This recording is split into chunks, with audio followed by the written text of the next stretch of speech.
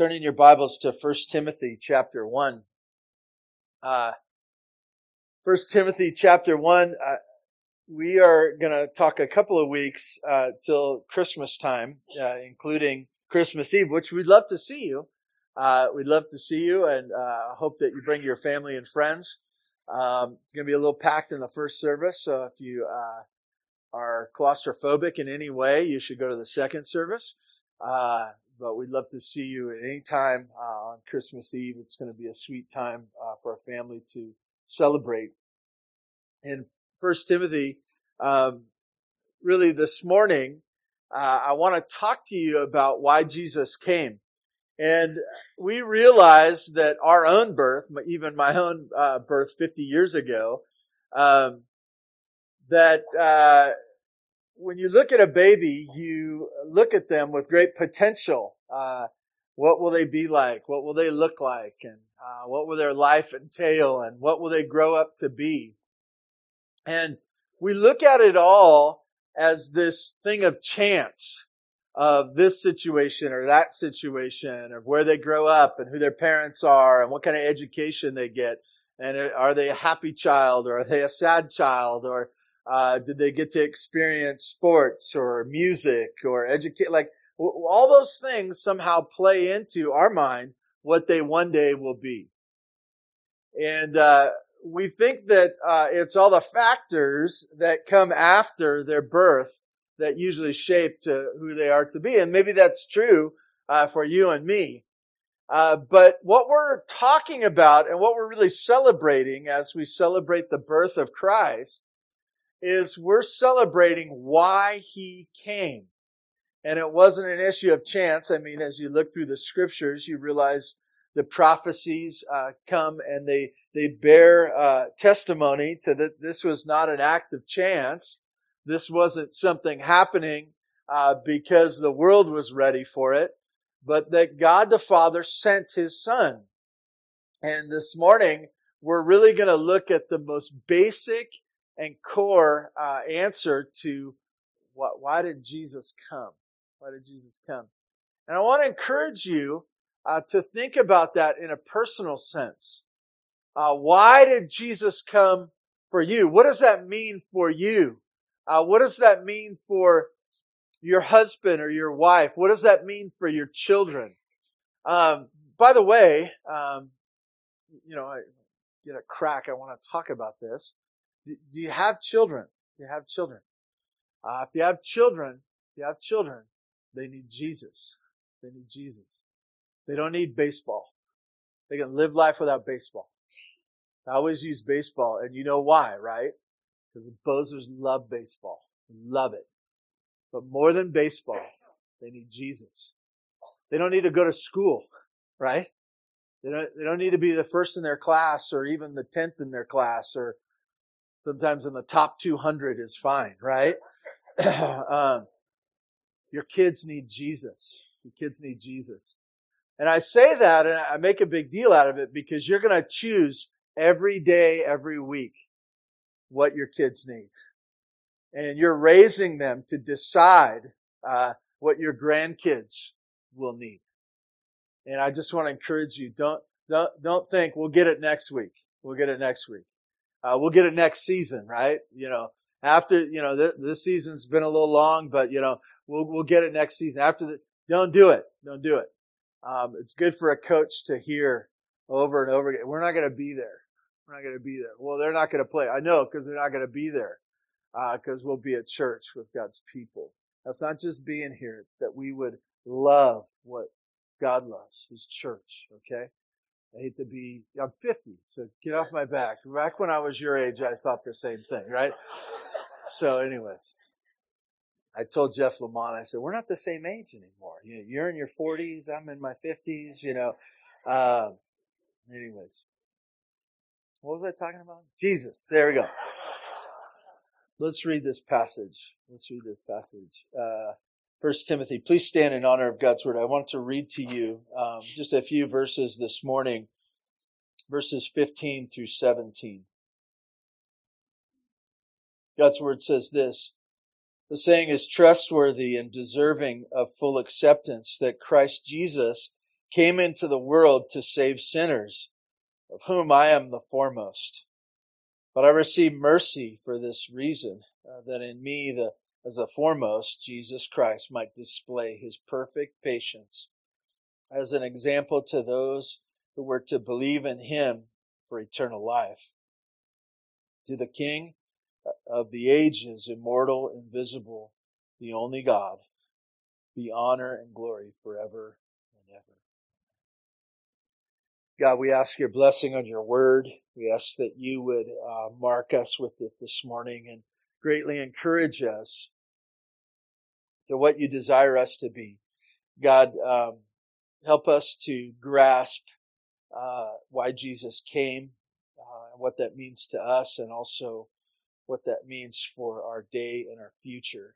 God, thank you for Jesus, and it's in his name we pray. Amen. You may be seated.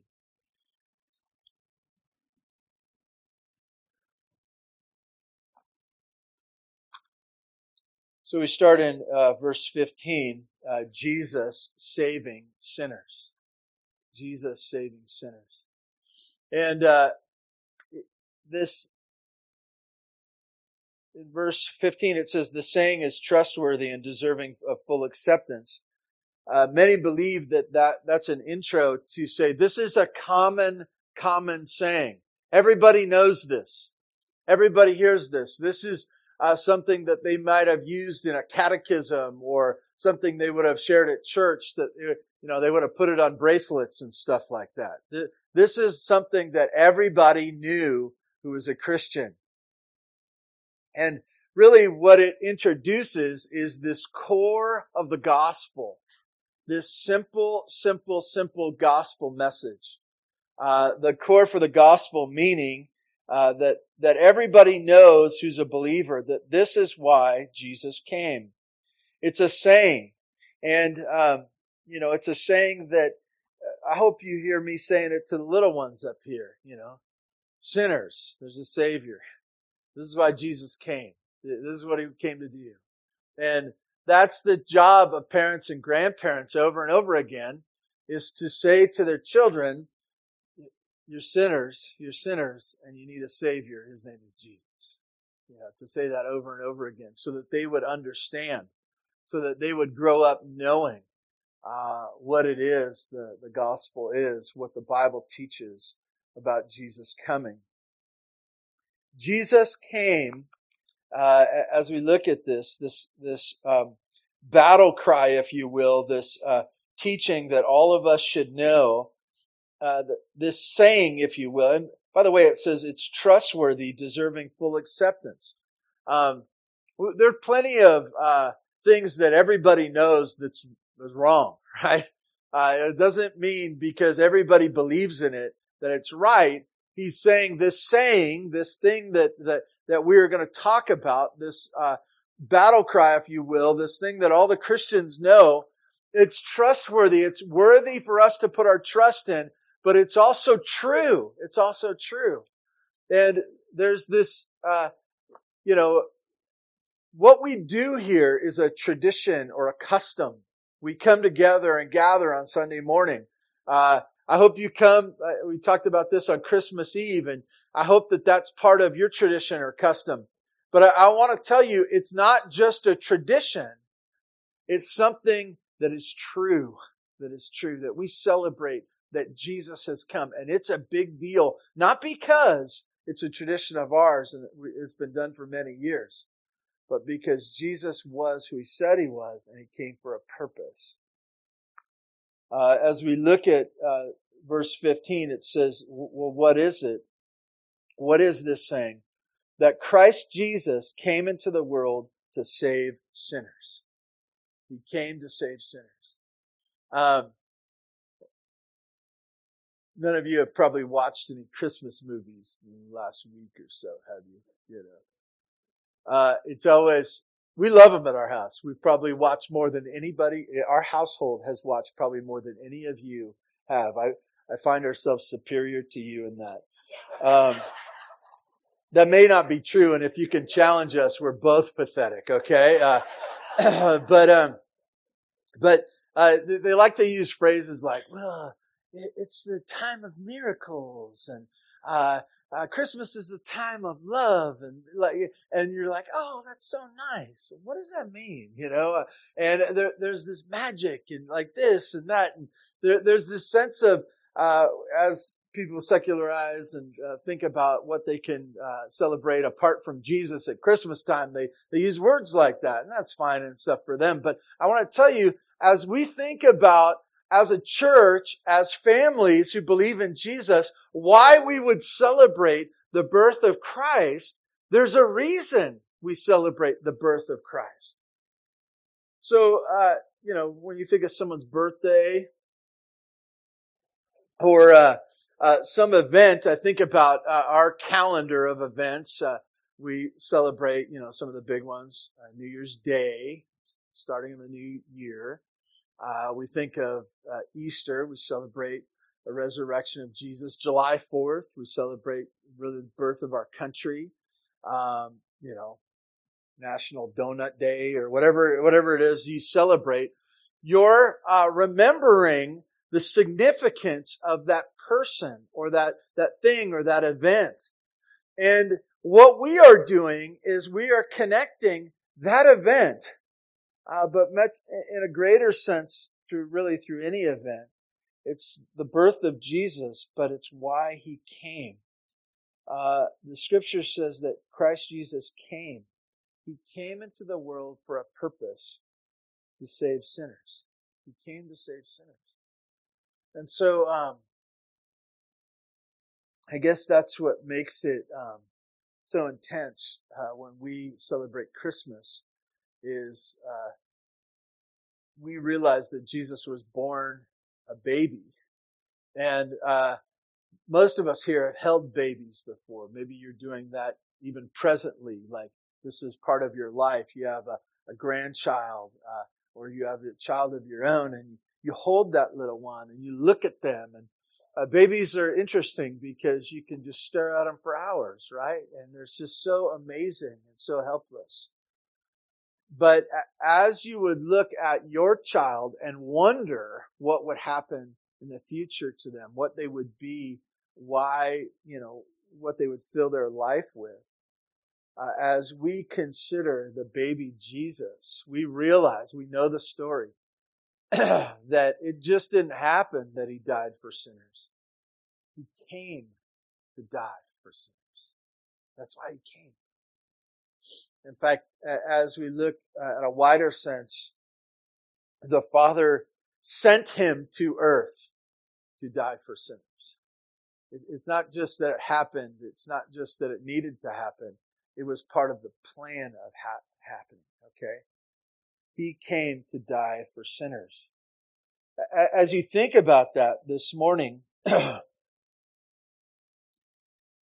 reason he came was to die and to save sinners.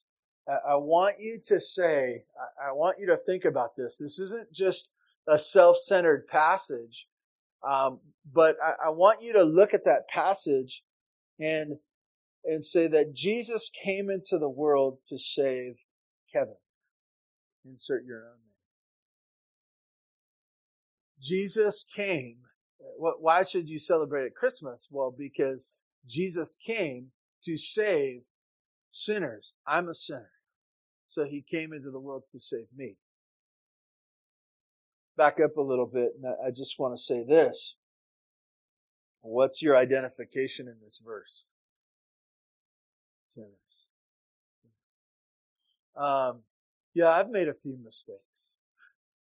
You ever say that? Like, I find myself saying that. Yeah, nobody's perfect. Like anybody that I'm talking to would wonder, I always think that's funny because when we say that to someone, we're saying, you probably think I'm perfect, but I'm not.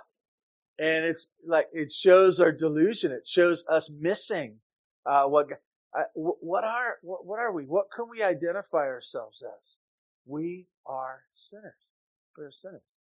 What does it mean to be a sinner? It means that we have offended God. He said to do this, we've done this.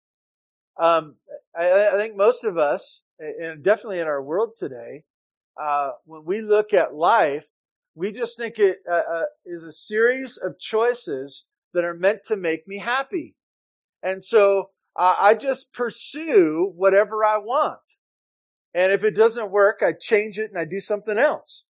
And, you look at what our culture is about right now. It's not about honoring the Lord. Many times, even in our church here, many times we justify what we do because I just wanted it. I just wanted it. I thought it was going to be best for me.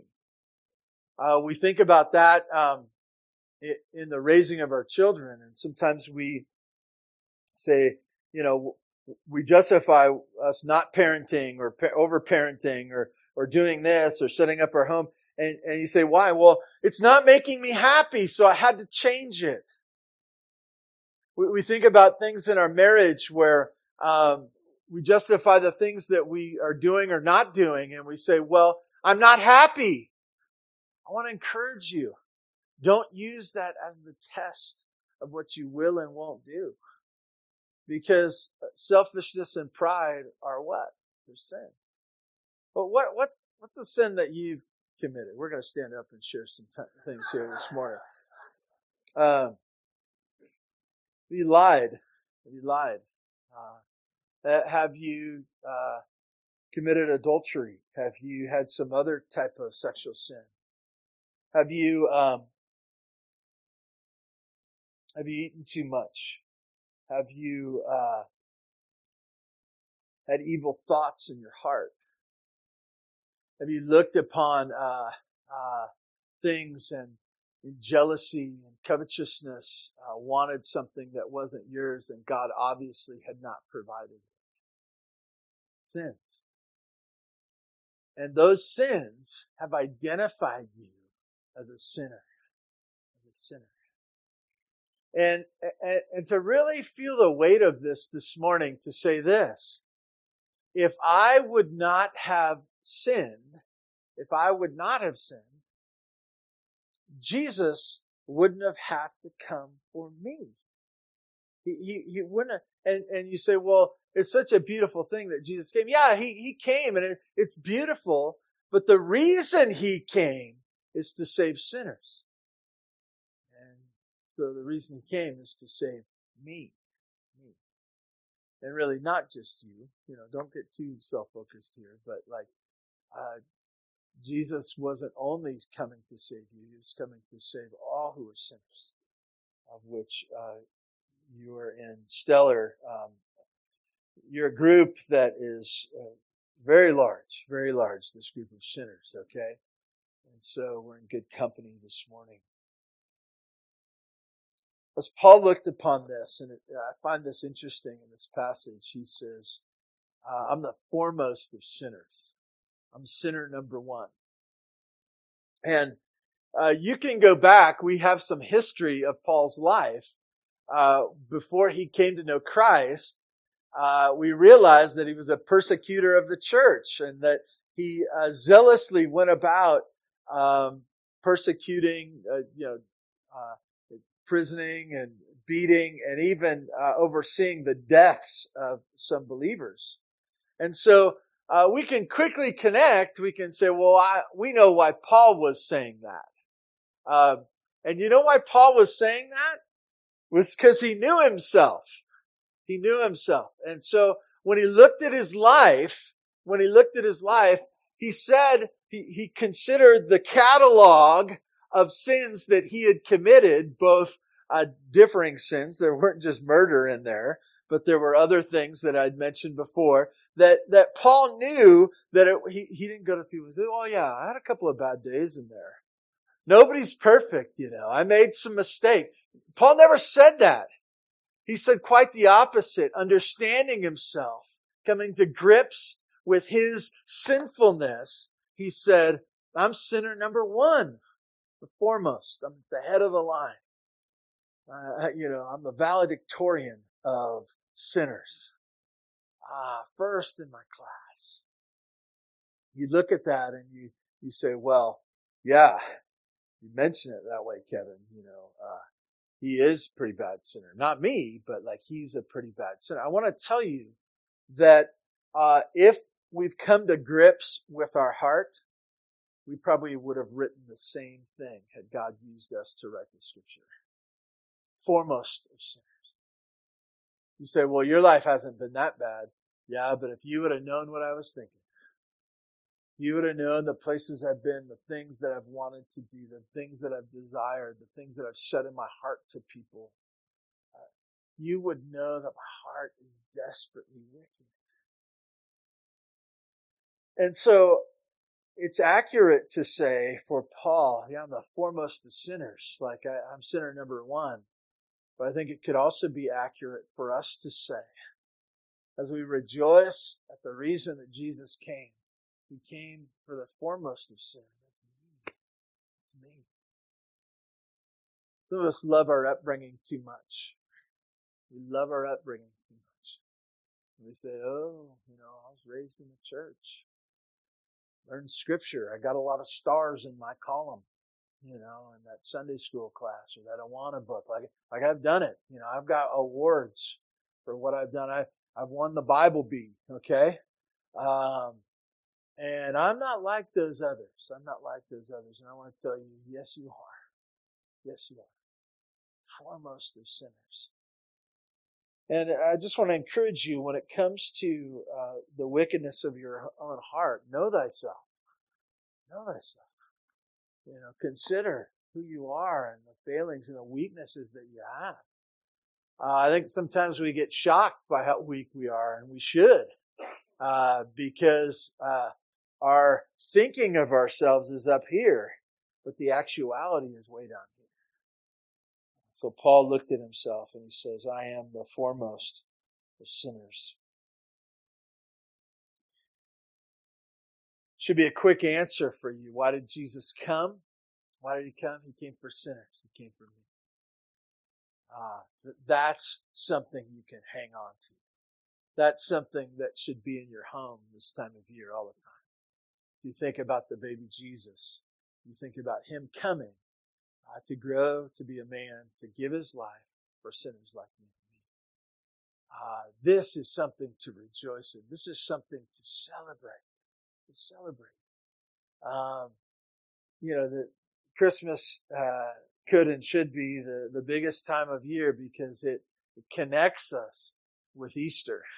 It connects us with the resurrection of Jesus Christ and what He did for you and me. In verse 16, and really, I think it's important for us to get here in our own mind. Jesus saving sinners, and now Jesus displayed in sinners, verse 16. And I'd say in parentheses, displayed in Paul. Displayed in Paul. He says, but I received for this reason that in me, as the foremost, you can't get away from it, right? Jesus Christ might display His perfect patience as an example to those who were to believe in Him for eternal life. What's the problem with Jesus dying for sinners? Now, if I were to know you had a need, maybe you needed a need for a meal or some money, or just someone to be kind to you, or someone to help you with a project at your house, and I came and I did that for you. And you say, oh, thank you so much. And you say, well, it's easy to do. You're my friend. You're my friend. You go to my church. I love you. I care for you. We've shared a relationship for a while. And many of you say, well, can I pay you? You say, no, I'll pay. And in your mind, you're saying, I'm going to get you back.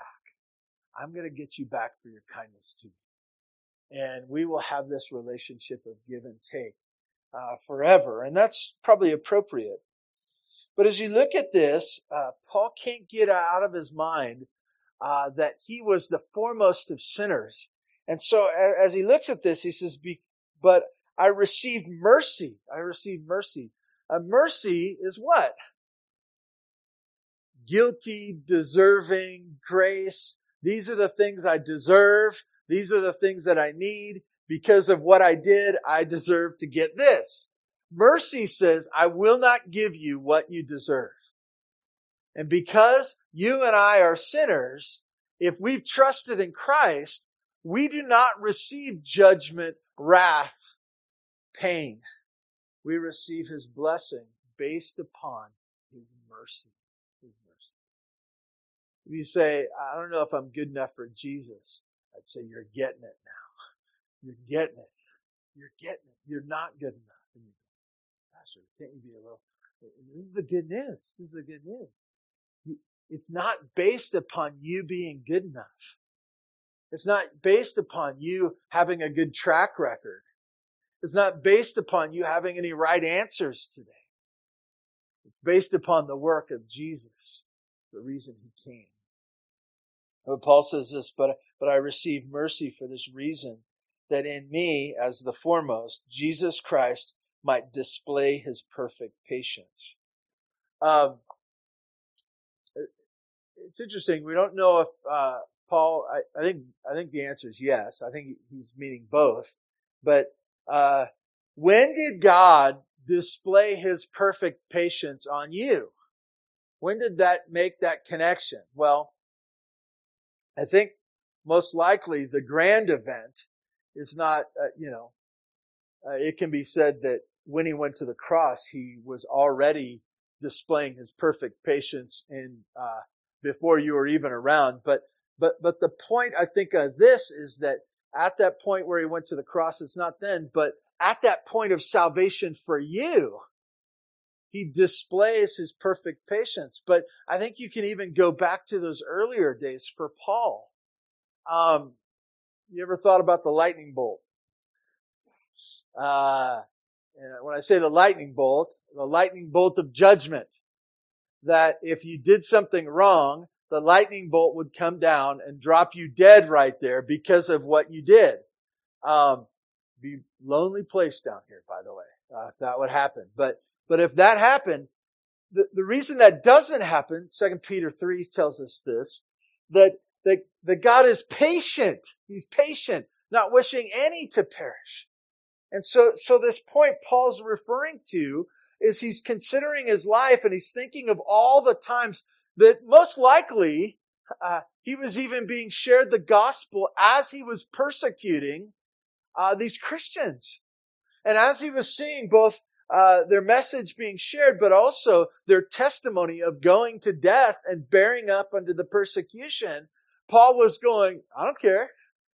I'll give it to him extra hard, And this idea that Paul is looking at these events in his life, and you know what he's saying? He's saying, that was God's patience in me. That He didn't strike me dead when I deserved it. The things that I've done, the wicked things that I've been a part of, both in my mind and in my actions. God showed His perfect patience to me.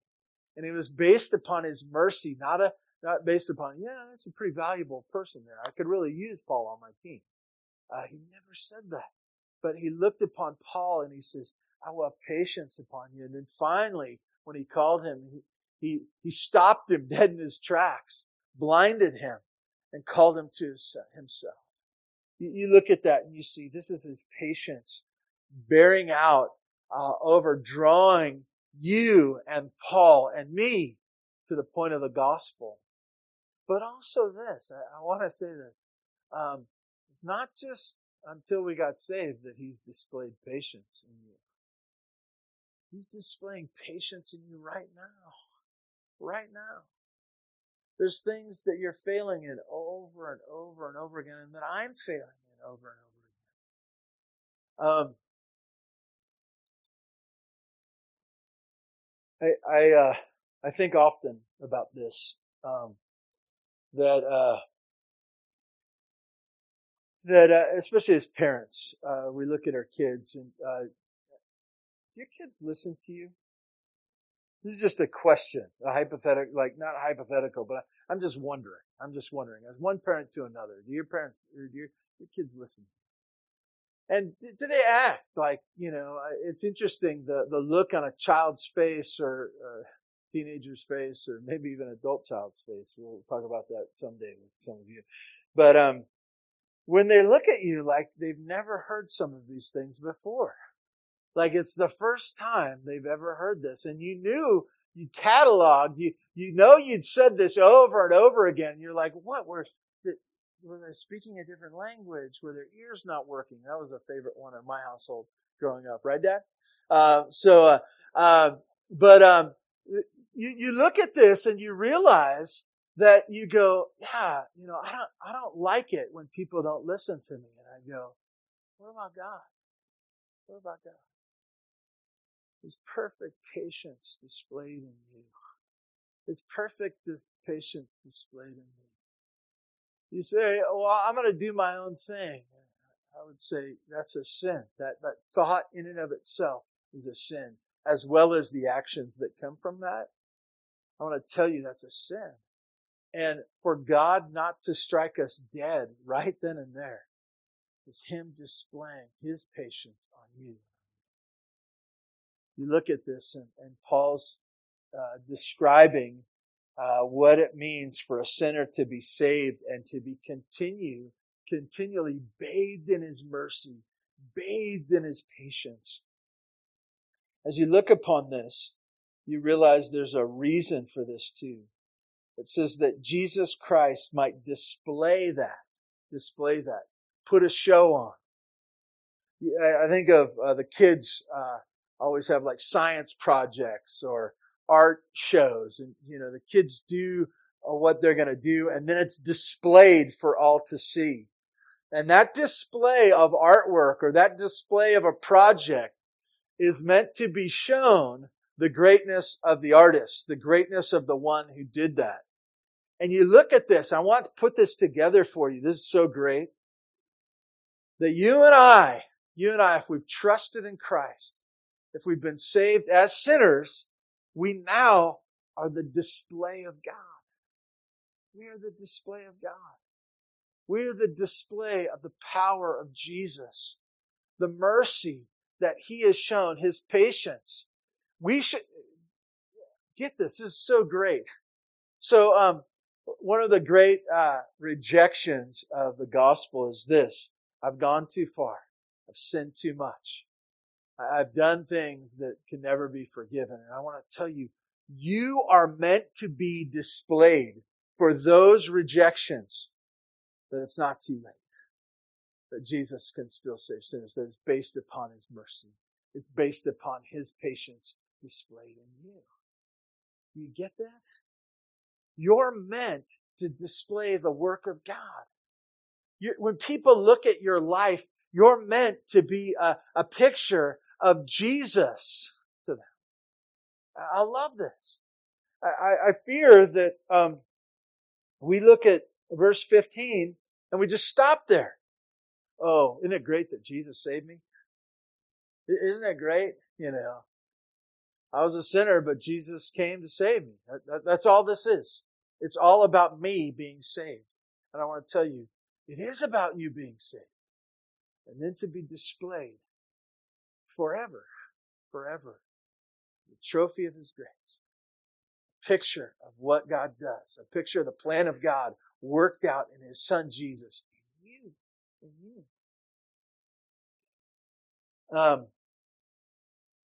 You've been to a museum. And you see some artwork or a statue.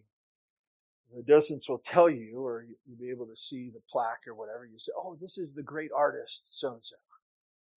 And this is a picture of what they can do. Or this is a sculpture. This is what they do. And I want to tell you, it's interesting.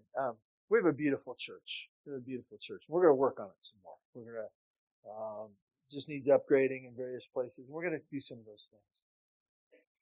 But the beautiful display of a church is not the building. It's not the architecture. It's not the stained glass. We have some stained glass here, but it's just stained. Okay, it's just not.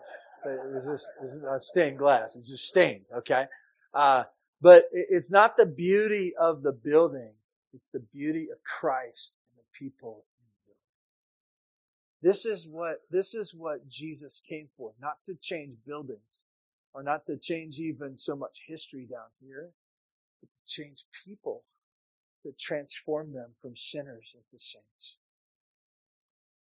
You see this as the display of what the Lord wants to do, His perfect patience on display. I think that this is Paul's thinking of himself, and even this particular sharing with Timothy, he's saying, everyone who believes is gonna read my story. That's what Paul's saying right here. I know that everyone's gonna read my story.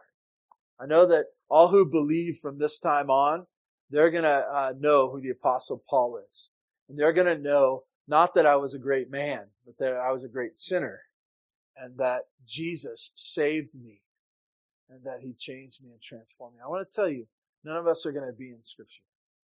But I want to tell you, the Apostle Paul isn't around anymore, right? And so there's people that are in your family, in your neighborhood, at your work, that when they think of Christ and what He's done, you're supposed to be the display to them. You're supposed to be the one that they look to and go, oh, Jesus came to change this person.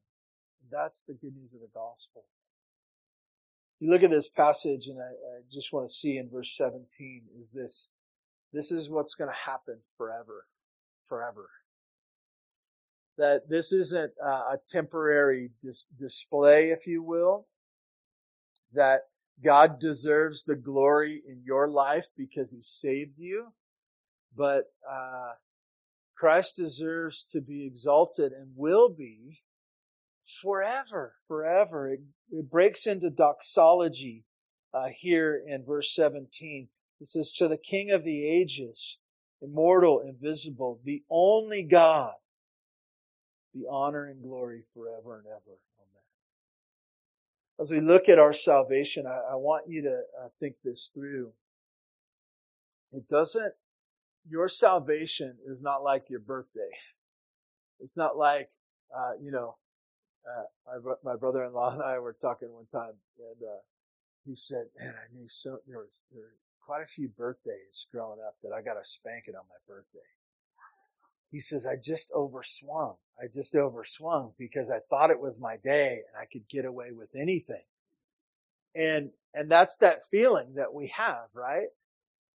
When we get some huge blessing, we think, oh, it's all about me.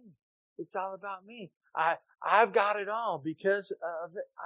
I have everything. I want to tell you, because you've been saved, that goes back to the one who saved you. And so, as you think about what your life is all about, your life is all about Jesus Christ. It's all about Him. And for us to think through, it's not about us being happy. It's not about us having all the fun we want. It's not about us doing anything that we want. It's all about us being the display of His mercy, and that He would receive the glory forever and ever. The word amen there is this word that's so hard to figure out. It's not just the end, okay, the end of our prayer, but it's so be it. It's that, sit on that for a while, that this is the end, but can dwell on that, this period, but not, this is amazing. And as we consider what Christ has done for us, that is the final answer. That is the truth. This is it, that He would receive the glory from our lives. 3 things as we close this morning that we should not forget. First of all, never forget your sinfulness. Never forget your sinfulness. And the sense of sinfulness is that I am undeserving. I am undeserving. Secondly, never forget why He came. Why He came. I want to tell you, He didn't come to right every wrong in the sense of justice here in this world. He didn't come economic freedom. He didn't come for that. He didn't come homelessness and this and that. He didn't come for any of those things. Those are compassion issues beyond that as He changes the heart. But the reason He came was for sinners. And lastly, never forget why you were saved. You were saved to be a display for Him, not just for yourself. Please join with me in prayer. Father God, thank you for this morning. Thank you for the grace of the gospel and for your word guiding and directing us. Lord, I pray that we would all dwell deeply on the gift of your Son today, and that we would see our life in light of that. God, if there's any here today who haven't trusted in you, haven't come to you in repentance and empty life and been changed, dead in their sins, Lord, I pray that you would draw them to yourself even today. God, thank you for this time. Bless your church, we pray in Jesus' name. Amen. Thank you all for being here today. We'll see you next week.